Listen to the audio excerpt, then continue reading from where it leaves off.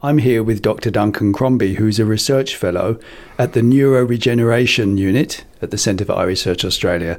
And Duncan is going to be speaking at our Stem Cells forum. Duncan, tell us a little bit about what you're going to say.